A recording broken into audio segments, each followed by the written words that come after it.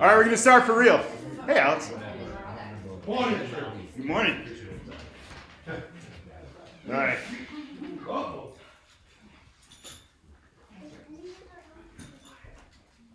Some announcements this morning. It is so good to see so many people here. We do still have some people out that we're praying for. Pray for John. He's taking a spell in Texas. And y'all keep praying for Mama. And she's not been able to be here. I know if you were connected in with the life of the church, this past week was a week. And so we've had people in surgery, in less surgery than they wanted to be in. We've had others dealing with hospitals and rehab and all kinds of stuff all over the place. Foster kiddos going back home. So y'all please keep praying for each and every person. And if you're wondering, it's like, what are these needs? How do I know more about this? Come to small group. Come to small group Tuesday and Wednesday. That's how you can really plug into the life of the church and know what's going on with folks as we try to live here in Christian community. And if you are not able to get to those groups, please know we do pray for y'all regularly. As we know you have need. So we have the small groups. I also want to announce, so applications have officially opened for volunteers for the SBC convention in June of next year. So if you want to volunteer to be like, you can be a greeter, you can be an usher, gathering ballots and things like that. If y'all have not been to a convention, it's a trip. You should go. You should sign up and volunteer. You won't get a vote because our church, because of the size of our church, we only get a very small number of voters, and I'm intending to be there casting my ballot. But you should definitely volunteer and go. And it's honestly, I walk away. I know there's headlines and Twitter feeds and all this stuff. Every year, I walk away deeply encouraged. You can see the Spirit moving in a room filled with that many people who maybe disagree on a lot of stuff, but are trying to follow Christ. That's a deeply encouraging thing for me. We are not alone in this. We have a very large church family, universal church family all around the world. And so these meetings are a little reminder of that. So I'll encourage you, volunteer for that if you don't already, if you're not already involved in other stuff. And we are going to stay tuned for more info on something called Serve Tour. So our church has already volunteered. I have volunteered us for something called Serve Tour. And we're going to be working with Crossroads NOLA and doing a project related to a respite event for foster parents and kiddos. So if you're a foster parent, you maybe are excited about that. You should be. We're going to get some meals paid for downtown. And if you're not, you can come and take part and help care for some parents who are doing some other things in the city. Last announcement, we do have an opportunity to take part in a ministry that ministers out of our church, so kind of uses our church building as home base. It's called Inward Ministries. I know we talked about it last week, but if you're not involved with Inward, don't know what it is a ministry to women who are involved in the sex industry here in the quarter. So groups of women will stay here and pray at the church. Other groups will go out into dance clubs, things like that on Bourbon, and minister to the needs of, honestly, yeah, there's a lot of wealth in those circles, but there's some deep hurt and need as well. And so it's a place of ministry to the vulnerable. Beautiful ministry. I'm a big fan. If you want to take part in that, you can talk to me and I can get you plugged into those networks. Brooke Osborne at the seminary, some of y'all may know her. She's the one who's leading that currently. Anything else that I missed or that should be said? No. I always remember to announce the small groups. Shower Friday. If you are in need of anything like a meal, shower, clothing, meet us at Armstrong Park at 7 o'clock. If you have none of those needs, you can still take part. You can come help out, you can volunteer, you can donate, you can do a bunch of stuff to help minister to our neighbors here in the French Quarter. So feel free to talk to us about that as well. Let me pray for us as we get started.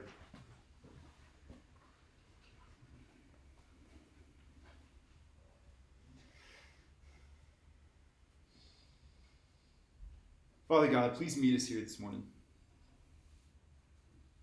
Lord, please change us. Change the way that we pray. God, teach us how to pray.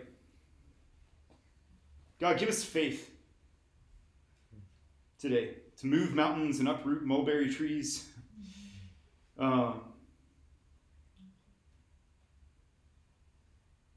more than that, please involve us in your work in the world. God, privilege us to be the kind of people that you are able to work through. God, to reveal your glory in the world. Lord, I pray that you would change each of us this morning. God, I pray all these things in Jesus' name, so we know you hear us, and we also pray the way that you taught us to pray. Our Father, who art in heaven, hallowed be thy name. The kingdom come, thy will be done, on earth as it is in heaven. Give us this day our daily bread, and forgive us our trespasses, as we forgive those who trespass against us. Lead us not into temptation, but deliver us from the evil one. For yours is the kingdom, and the power, and the glory, forever and ever. Amen. Good morning, everyone. We're going to take a few moments to read God's Word together and to respond together in prayer. Our readings today are from the book of Habakkuk, as our Old Testament reading. And it's another one of these. I feel like a lot of our readings through the season of ordinary time have sort of circled around wrestling with the idea of the problem of evil. And as we saw as we were going through Proverbs earlier, how it looks like evil flourishes, and it looks like that there is no justice, and it looks like righteousness doesn't prevail. And what do we do with that?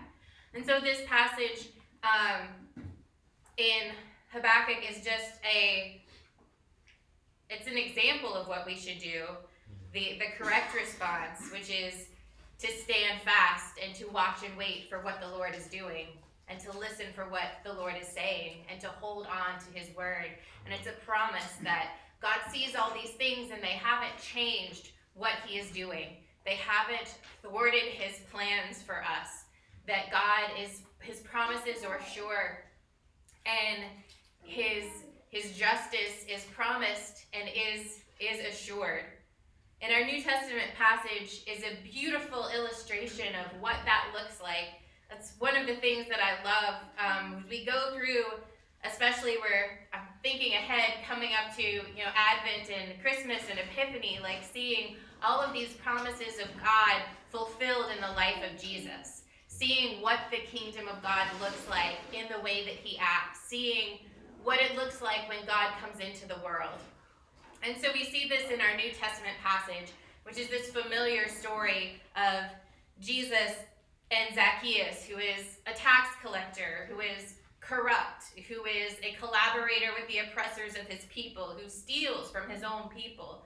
And in this story, we see this beautiful enactment of what God's justice looks like. Because what God's justice looks like, how he brings his justice to the world, is to call out to each one of us selfish, dishonorable, unjust people, and to call us into a fellowship and a relationship and a proximity and a love that will change us, that will wreck our lives and set us on the right path. That is what God's justice looks like. That he comes and calls for each of us. And when we come and answer, he changes us. And through us, we call out to one another. And we seek the change for one another. We seek the freedom for one another. We seek for one another to be invited into that same community. And as we do so, we begin to see that kingdom of God. We begin to become that body of Christ, that God in the world. So, Robin, would you please read for us? From Habakkuk 1, 1-4, and 2, 1-4. The oracle that the prophet Habakkuk saw. O Lord, how long shall I cry for help and you will not listen?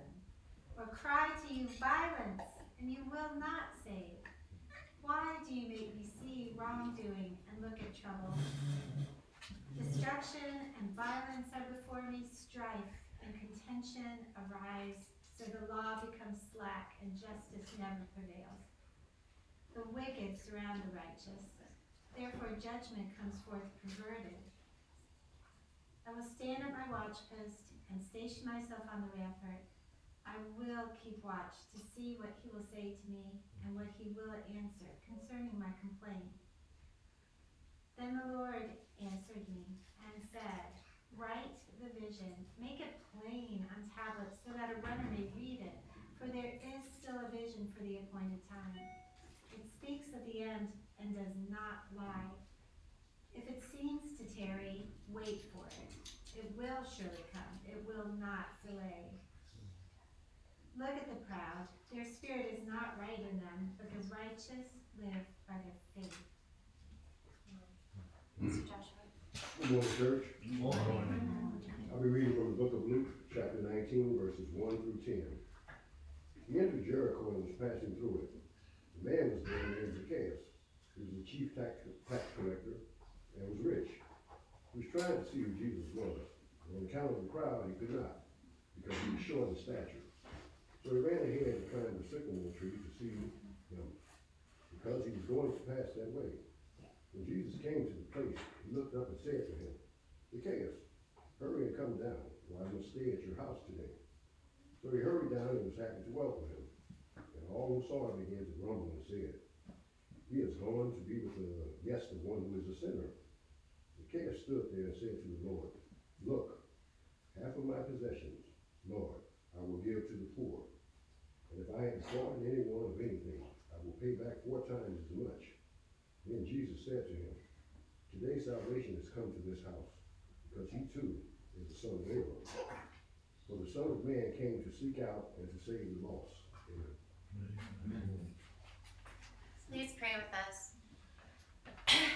God who sees and God who speaks, God who seeks and God who saves. Your word of hope echoes through the ages. Your call to restoration rings out through the trees. But we do not seek you as you seek after us. We are not faithful to listen and to remember as you are faithful to speak. We are easily distracted, dismayed, disheartened. We give up watching and waiting for you long before you ever give up calling out to us. Forgive us, O Lord. May we welcome you with joyful repentance and be transformed by your presence. Brothers and sisters, believe and have hope, for the Son of Man came to seek and save the lost. Through him you are forgiven, you are welcome, you are loved. Let us rejoice together and give praise to the Lord. Let us welcome him in to our hearts and lives with joy. In your Son, you seek out and save the lost, O God, and invite us to the banquet of your eternal home. Visit your people with the joy of salvation, that we may rejoice in the riches of your forgiveness, and reach out in welcome to share with others the feast of your love. Amen.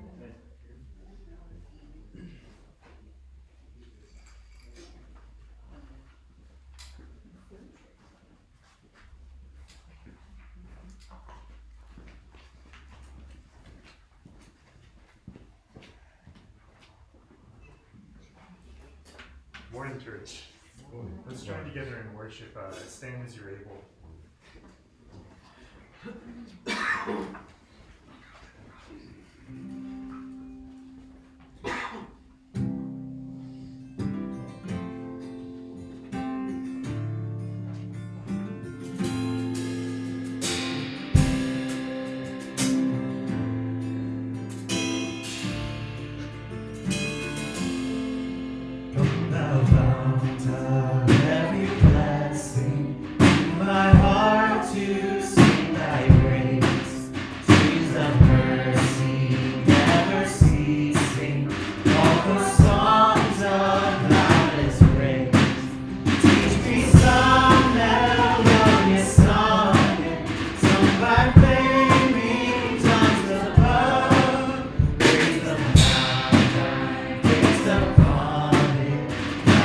God.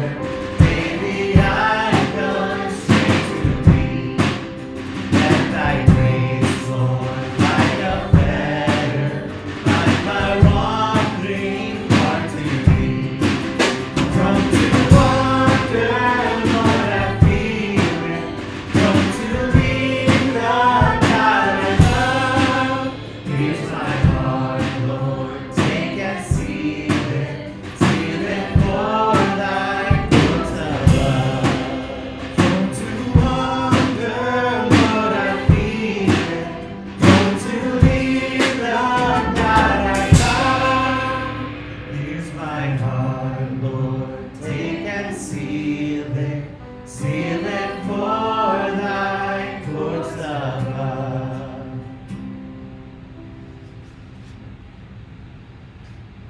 As we sing this next song, it's one that I grew up with as a great encouragement in the fact that all the things that we have, all the things that we are, come from God. The breath in our lungs, the strength to lift up our hands, our very bodies, all of it is from the Lord ultimately. Please join in praise.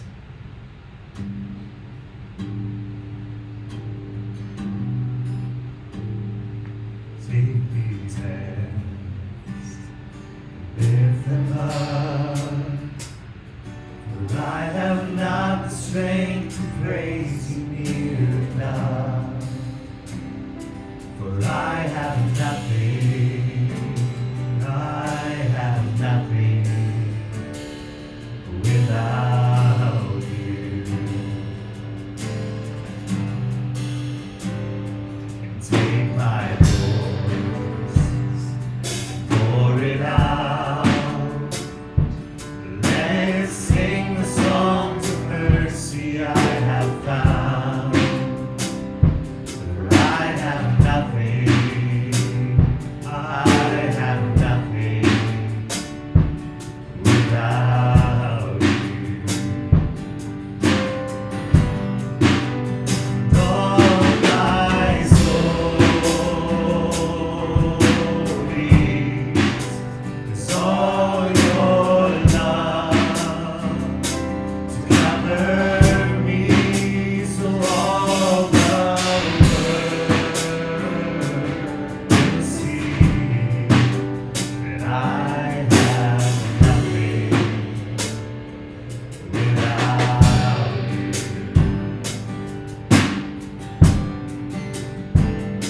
So take my body,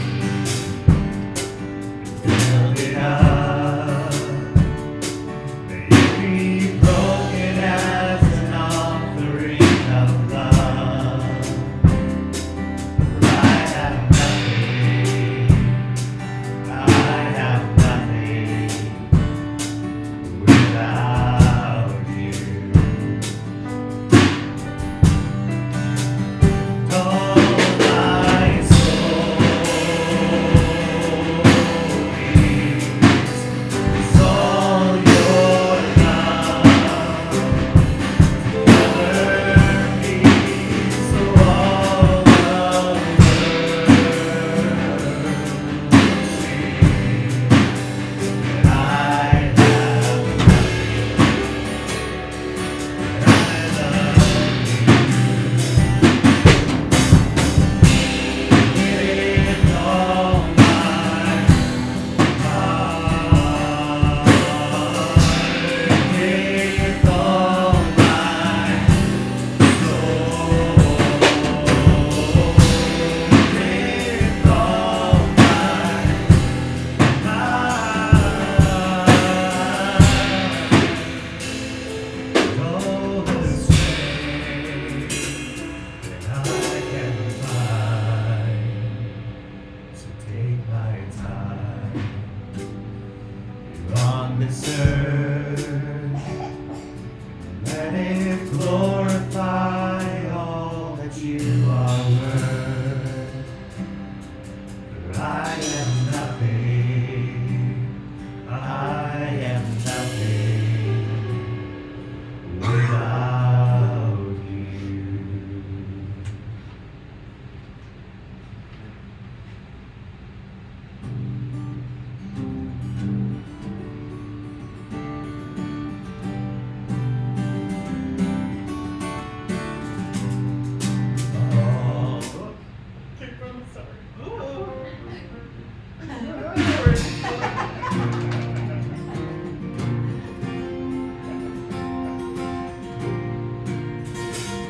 I'm glad I am, but it's about the heart. All to Jesus I surrender, all to Him I freely give.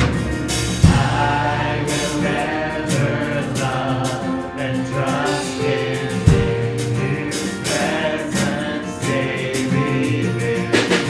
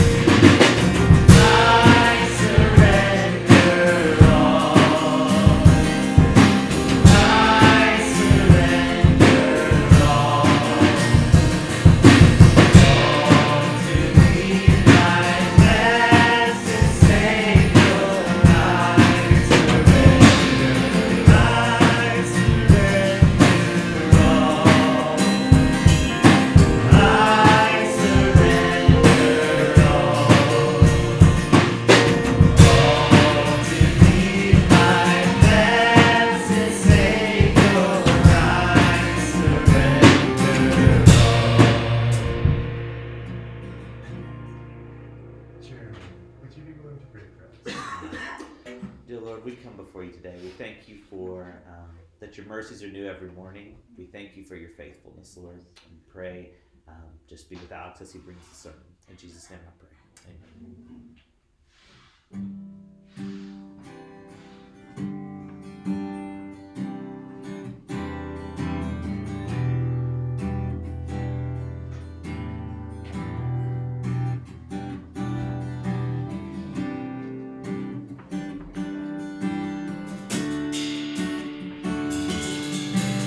You spread out the skies over empty space.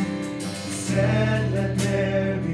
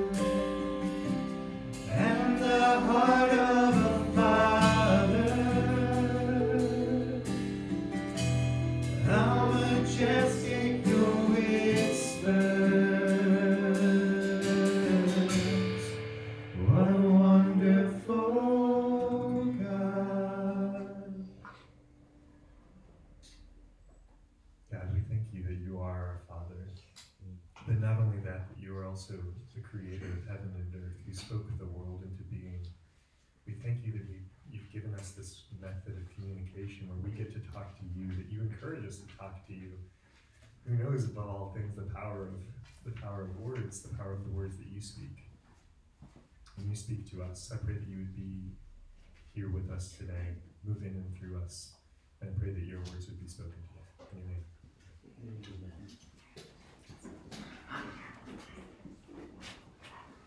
Morning. Good morning. Go with me in your Bibles, if you will, to Luke chapter 17 this morning. If you don't have a Bible, you can raise your hand and we'll get one to you. You can keep it if you need to. We have been in a series for about 4 weeks now, asking the Lord to teach us how to pray. Teach us to pray. Jesus assures his disciples over and over again, when we pray, when we as God's children pray, God hears us. Every time we come to him, even in the middle of the night, even if the need is small or unimportant, like a good father responding to an upset child, every time we come to him, he opens the door to us. Every time we knock, he opens the door and is to be found, because he wants to be found. Jesus assures us God hears us, but I'll admit to you, it's hard to believe sometimes that God hears us, at least for me. I'll speak for myself. This morning we're going to talk about miracles, faith, and changing the mind of God in prayer. We already talked about prayer's ability to shape us, to raise us up as mature believers. So a lot of prayer is about shaping us as Christians rather than shaping the world around us, because after all, we do not control God. And we do not control what he does, but also the God we worship is a God of miracles and signs and wonders. I want you to know this morning that I am a big old skeptic. One who questions, one like Thomas who refuses to believe without good reason. I was a science teacher. I once had a youth minister beg me to stop asking questions in front of the other kids. I earned a master's degree in apologetics mainly to get good answers to doubts that I personally had. I don't say that as a brag or as a confession, but as a help for you to understand what I'm about to say. I believe the miracles of the Bible actually happened, and that's why people talked about them and wrote them down and passed them to their children. I believe Christ really rose from the dead. It's probably the most historically attested event of history. And his followers died for that belief. We would be foolish, honestly, not to believe that. And if Christ was raised from the dead, it changes everything. Not only do I believe the miracles of the Bible actually happened, I believe the God of the Bible, who is alive again today, still performs miracles constantly throughout the world. Nothing has changed about his character or his work in the world from that time until now. Nothing about the Spirit of God has ceased in the world. I've been a part of miraculous things happening. Everything we are about to read is not just possible in the world today, but because of the character of God and his continued activity in the world, I view the miraculous as inevitable in the course of the coming of the kingdom of God. And his kingdom draws near. So read with me Luke chapter 17 in verse 5. And Meg, can I ask you for a favor? Is there water back there? I'm not going to make it. The apostles said to the Lord, "Increase our faith." And the Lord said, "If you had faith like the grain of a mustard seed, you could say to this mulberry tree, 'Be uprooted and planted in the sea,' and it would obey you. Will any one of you who has a servant plowing or keeping sheep say to him when he has come in from the field, 'Come at once and recline at table'? Will he not rather say to him, 'Prepare supper for me and dress properly'? Thank you. 'And serve me while I eat and drink, and afterward you will eat and drink.' Does he thank the servant because he did what was commanded? So you also, when you have done all that you were commanded, say, 'We are unworthy servants. We have only done what was our duty.'" On the way to Jerusalem, Jesus was passing along between Samaria and Galilee, and as he entered a village, he was met by 10 lepers who stood at a distance and lifted up their voices, saying, "Jesus, Master, have mercy on us." When he saw them, he said to them, "Go and show yourselves to the priests." And as they went, they were cleansed. Then one of them, when he saw that he was healed, turned back, praising God with a loud voice, and he fell on his face at Jesus' feet, giving him thanks. Now he was a Samaritan. And Jesus answered, "Were not 10 cleansed? Where are the 9? Was no one found to return and give praise to God except for the foreigner?" He said to him, "Rise and go your way. Your faith has made you well." This is the word of the Lord. Thanks be to God. Pray with me briefly.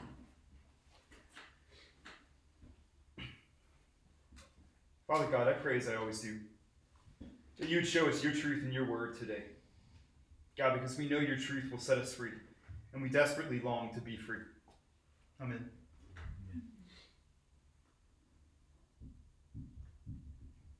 Thanks again. I want to start with verse 6 and what it means to pray in faith. Because I'm going to say praying in faith is not what most of us think it is. There is a widespread false teaching that faith is like money, where if you are a good enough person, you can earn faith and spend it however you want on happiness or cars or success or good relationships. That's not what Jesus means at all. He's not telling you your faith should grow like a mustard plant or an investment account in order for you to be a good Christian. In fact, he's saying just about the opposite of that. The sister passage of this one in Matthew is famous, where Jesus teaches faith is able to move mountains. This one, he's talking about uprooting a mulberry tree and then planting again in the sea. And I understand why we usually preach out of Matthew, because the mountain thing's a way better image, right? So the mulberry tree is way less dramatic. Also, what's a mulberry tree? It's this. I had to look it up on the internet. Big tree. This would be hard to uproot. I get it now. There's another image too. So if I were to use faith telekinesis to move anything, that looks delicious. I would move that into my belly, personally. That's what I would be doing with it. So if you didn't know, that's a mulberry tree. That's what we're working with. In Matthew, the conversation's framed a little differently. Again, Jesus says, if you have faith the size of a mustard seed, you can move mountains or mulberry trees, depending on where you're at. Neither exist in New Orleans. That just makes it all the more impressive. What is he actually teaching? In Matthew, the apostles try to heal a child who's possessed and having seizures and just need all around, right? And the apostles are baffled. Probably like me sometimes today, oftentimes I'll meet someone who has a whole lot of overlapping need, and it's hard to know where to start. Do I pray for you? Do I give you food? Do I take you to a doctor? Do I try to get some sort of therapy going? Do you need an exorcist? Do you need to be Catholic to be an exorcist? Or do you buy a kit on Amazon or something? The apostles can't heal this guy. So his father pushes past them to bring the child to Jesus. Jesus heals this precious little boy and gives him whole and healthy back to his father. And the disciples, instead of rejoicing with the people, the rest of the people there, about this incredible miracle and that this child of God who was lost is now found, the disciples are upset. They question Jesus about why their prayers didn't work to heal the boy, and Jesus rebukes them. He tells them the problem with their prayer was that they lacked faith, and if they had just faith the size of a mustard seed, they would be able to move mountains. And I wanted to teach from Luke because Jesus' message in the passage that we read it's a bit clearer here. The apostles are focused not on the glorious miracle that Jesus performed or the child rescued. Instead, they want Jesus to increase their faith. They want power to be the miracle workers. This is what we do. This is still what we are saying to Jesus in light of his work in the world. We focus more on our ability to perform a sign than on the purpose and the kingdom to which the sign points.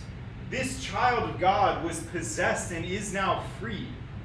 But we are more concerned about getting our miracle, being able to direct the power of God in the world. This passage, at its core, if we are reading it correctly, is a passage on humility. And we use it for the opposite. We use it to stoke our pride. Jesus tells his disciples basically, don't worry about enoughness with faith. In the kingdom of God, there are no heroes of the faith. There are only two characters in this drama. There is God, and there are sinful and broken people, and you, my friend, are not God. The smallest amount of faith is enough in a God who is infinite. Your faith in God, even if it's like the smallest thing that you can barely see, that amount of faith is enough for God to be able to do his work in and through you. You don't have to have some great faith. You don't have to be some great person who's on TV or in a pulpit who makes their bed and answers all their emails every day. You don't have to be that person for God to work through you. Our God is able to work through broken people with tiny amounts of faith, to move strong trees or to move mountains, to do miraculous, impossible things. And in fact, our God often chooses the weak in order to shame the strong. I've often asked Jesus the same questions the disciples ask in these two passages. Lord, increase my faith, I'll tell him. Lord, why am I not the person who's able to speak that way? Why am I not the person who's able to heal that person? And because God doesn't change, I believe he's answering me in the same way that he answered his disciples then. This is not about you. It's about God and the person he is healing and restoring back to life. You don't need more faith, you need humility. You need to know that this power does not belong to you. And believe God is able to do whatever you ask him to. God is able, but he is also Lord. You are not in charge of the Holy Spirit, but he is still the major power of the universe, and nothing is able to stop him from accomplishing what he desires.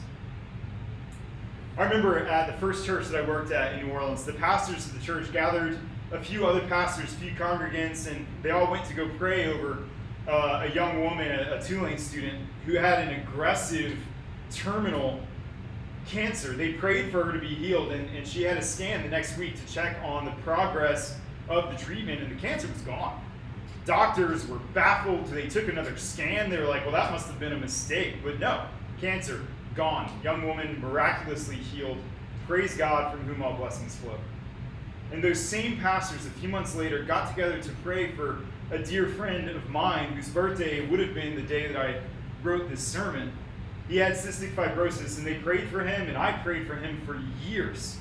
And he died about a year later, the day I graduated from seminary with my degree in apologetics, as if Satan were tempting me, asking me whether or not I was yet prepared with that degree to answer my own doubts. It's easy enough to believe in a God who performs miracles, but only for super holy people who have the faith and the gift, and if you just try a little harder, maybe God will show up in your life too. And it's easy enough to believe in a God who just, kind of doesn't work in the world anymore, and that was the Bible, and this is today, and we don't really do that anymore. Those things are easy. What's hard is believing in a God who is able to do impossible things, but he's Lord and not you. What's hard is believing in a God who doesn't always do what you are desperate for him to do. That is both incredibly hard to believe and incredibly true of the God we worship. He is Lord and not you. You don't need to increase your faith, but you do need to know that he is able to work in and through you. When is the last time you prayed for something impossible to happen? I'm not talking about improbable or winning the lottery. I'm talking about impossible. Does not happen in the ordinary course of nature. Or do you wait for God to be your last hope until you place your hope in him? Or are you afraid that he won't do what you've asked him to do, and so you've learned over time just kind of not to ask so you won't be disappointed? Or are you afraid if God gets involved, you'll lose control over whatever the situation in your life is that you're trying to address? Because, friend, that has always been true. You've never been in control of your own life to begin with. You may as well invite God in. I would challenge you to pray for impossible things, because nothing is impossible with God. Pray for mountains to move and trees to uproot, for tyrants to fall, for injustices to reverse. Pray for people to be healed, even yourself, even if you've been trying for years. For people to be raised from the dead. Pray for food to multiply when you don't know how you're going to feed everyone. Or teacher, pray for that student who is never going to change. Or doctor, for the patient that you're about to lose. Pray for the cities to repent and for peace to come with justice for the kingdom to come on earth as it is in heaven. God is able to do the impossible. Pray in faith. And secondly, this, praise the Lord when he does impossible things, when he does just ordinary things, because they are so good. Praise the Lord and not his servants. Praise the Lord and not his servants. I don't know if anyone else was thrown off by this parable that talks about kind of an unjust situation, master-servant. I don't know if anyone else was thrown off about the comments about the Samaritan. I would encourage you, don't be. Just think about what he's actually saying. Jesus is not saying this is a good way to treat your servant.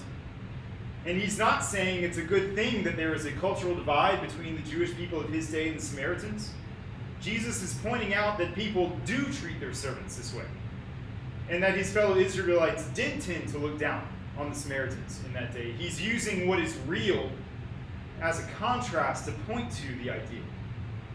He's pointing out the irony that most people, if they hire someone full-time, they're going to get that servant to do as much work as possible. And they're not going to go around following them around, thanking them all day either. Most of the time, you show up and you're expected to do your job. You can only hear about, usually most jobs that I've had, you only really hear about the job that you're doing when you do it badly. We probably all had that job at some point, and so has Jesus' listeners. And that's why he's talking about it. But even in a healthy home or workplace, you don't always get praised for doing what's expected of you.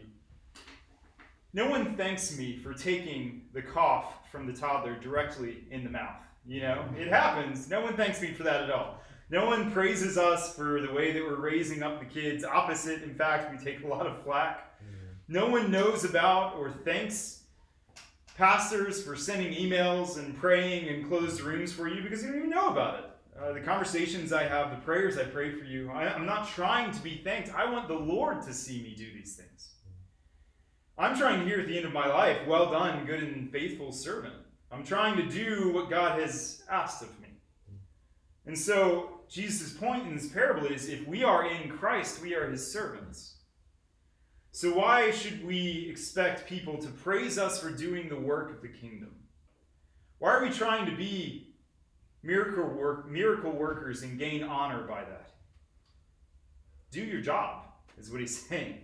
Even if your job includes healing people miraculously. We've been talking about faith and prayer. In Jesus' day, a lot of church folk would use the church as a way to be seen. I know. I'm glad we stopped that, right? They would dress up, they would go to the temple in the center of town, and they would make sure everyone would see them going to temple. They would take a long time washing outside. And then on their way in, they would give heavy coins that would make a lot of noise going into the collection, and then stand tall and pray loudly where everyone could hear them. I'm sure their prayers were beautiful. And I'm sure just like today, they had a plaque on the wall or their name on the pew to recognize that they were the ones holding it together. Jesus is basically saying what we are supposed to... Jesus is asking, he's asking what? We're supposed to revere these people for doing what God has asked them to do? We're supposed to go around thanking them for giving to the temple when God has commanded them to give a tenth of what they have. We're supposed to ooh and ah at their prayers when God the Lord has commanded them to pray. We should instead recognize any goodness in them and in each of us is coming from their Lord and ours. This is a parable against the idolization of fellow believers, against the idolization of religious teachers, against the idolization of miracle workers. I want you to see right between this teaching on faith and prayer and the performance of an actual miracle through Christ, where only one person turns around to thank God himself for being saved, we find this parable, meant to remind us of where faith and power and miracles come from, where all the things we are hoping we can take part in our work for the kingdom, where those blessings really come from. As your pastor, I pray for you and for this church continually. I pray for people to be saved. I pray for hearts and minds to change, for our community to be one that is a loving and forgiving family. hope that we can get set up to be long-term sustainable. And I'm constantly reminded that all of those things that I'm praying for this church, every last one of them, everything I want as your pastor, those are all works of the Holy Spirit. I am not able to do any of them, and neither are you. And it's a healthy reminder for me in my pride that I am a servant being asked to do a task. The best thing that I can be is faithful. Not skilled, not famous, not trending, faithful. And if God works through you, works through a prayer that you pray to perform a miracle, don't consider yourself holy, but rather praise God for his ability to work through even broken people. Even me, even you. Or teacher, when God answers your prayer and you suddenly have the ability to turn it around and make that kid's whole trajectory change, and people are bringing you to conferences to ask you how you did it, tell the truth. Even if they don't believe you, tell them the Lord changed this child's life. Or when you're sober for 20 years and people are looking at you like you are stronger than they ever could be, tell the truth. Praise God from whom all blessings flow. Or when your business takes off and the money is pouring in, remember from whom all blessings flow. The point is, when prayer works and the world changes and the miraculous happens, it has very little to do with any of us. We are servants. Praise the Lord. I love that this parable, I hope y'all are catching this. This parable assumes a couple things about the life of believers. It assumes that we will be praying for impossible things to happen. And I love this, it assumes that God will show up and be doing those impossible, incredible things in your life and in the life of our church. It assumes that. The lesson is when God shows up and is working incredibly, miraculously in the believing body, he says, but y'all stay humble, okay? And I think we need to live our lives in such a way, assuming that, having faith that God is going to work and do incredible things. He is going to heal people. He is going to cast out demons. He is going to move mountains and even mulberry trees. And in that, our place is humility. Our place is to turn around and when God does incredible things, to praise him for it in our lives and in the lives of the people around us. The rest of the passage tells of Jesus healing 10 lepers who prayed a similar prayer, a simple prayer. They all said together, Lord Jesus, have mercy on us. Just that prayer, in faith, them believing, I think this guy can actually do this. Just that prayer in faith healed 10 people of a terminal disease, and only one of them thought to thank God for that miracle. We are all of these people. We are the disciples who cry out in faith, who cry out for faith, rather, to have more faith. We are those whose faith is almost unnoticeable, but God, in his mercy, does great things through us. And when he does, we are those who want to be seen and praised for it, for simply being a servant of the Lord and simply doing our jobs. And lastly, of course, we are the 9 who are cleansed and never turn around and thank the Lord. If we are all of those people, maybe too we can be the one who comes back to him and prays another simple prayer, not even recorded, and falls with his face on Jesus' feet, praising God. In all of our struggles with faith, in all of our misunderstandings and mistakes, God, please let us in the end fall at your feet and praise you because you are good. Because, like the Samaritan, we once were not your people, but now you've called us your people. Because we once were cast out of community, and you have now welcomed us back into your community, your church, your family, your temple. Lord, please call to mind your mercies each morning that we might praise you. So again this morning I would invite you to pray. Pray in humility that God might work through you to heal and save you and the people around you. And if he does heal you or others, go back and thank him. Even if you forgot in the past, God is time free. Just thank him now. Pray for things you never thought possible, for people you can't change, for things you cannot control, and praise God always because he hears us. Pray with me now.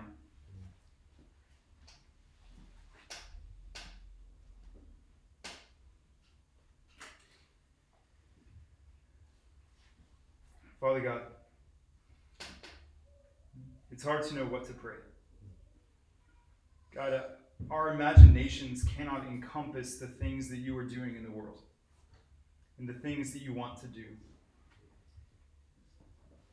God, we lack faith, and we have not even dreamed of the miracles that you are performing even now, God, in our world. Would I pray that you would give us faith, God, even if it's the size of a mustard seed?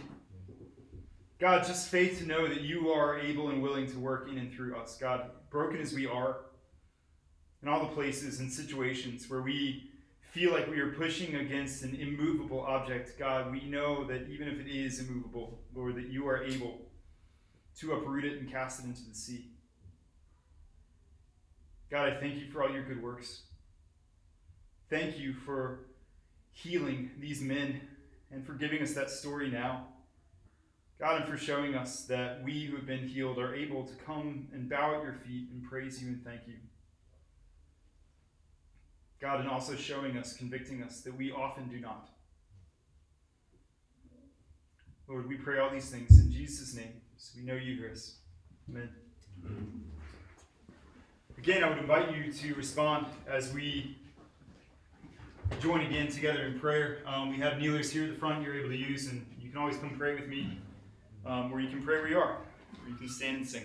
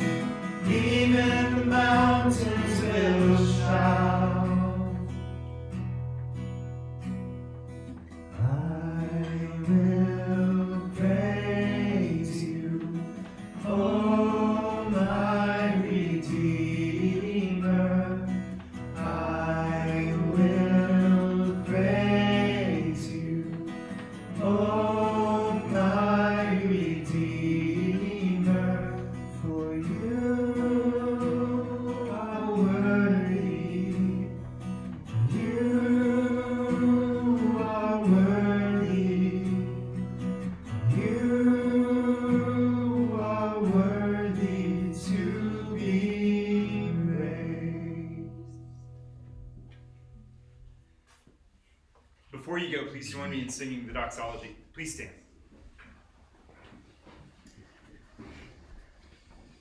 Praise God from whom all blessings flow.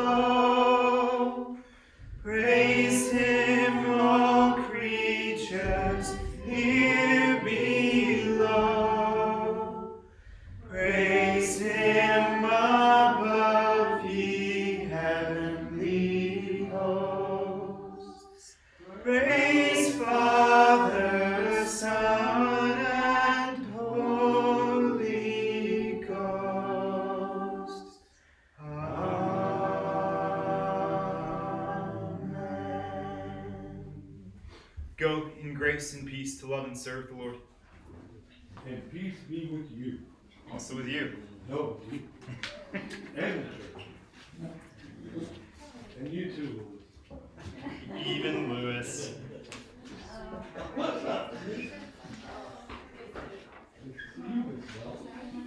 Hey, I have a random request slash offer. Okay. So, well, And scary. so it's more of a personal request. Okay, okay. So I'm leaving town this Thursday through Sunday. I'm going out of town. My pet sitter's home. Okay. And so one of my thoughts was, I know AJ got a new Nintendo. Well, he would be, I mean, y'all have to drive him. But if y'all be open to it, I need someone to come and feed and water and Cool. Yeah. Oh wow. coming over the weekend. So it'd be like Friday, Saturday, Sunday. Let's talk about keeping up with this. Yeah. Well, I wanted to talk to you Yeah, first. yeah, no, I appreciate It's it. more important than Right, you can right, actually yeah. do on board, but I thought that might be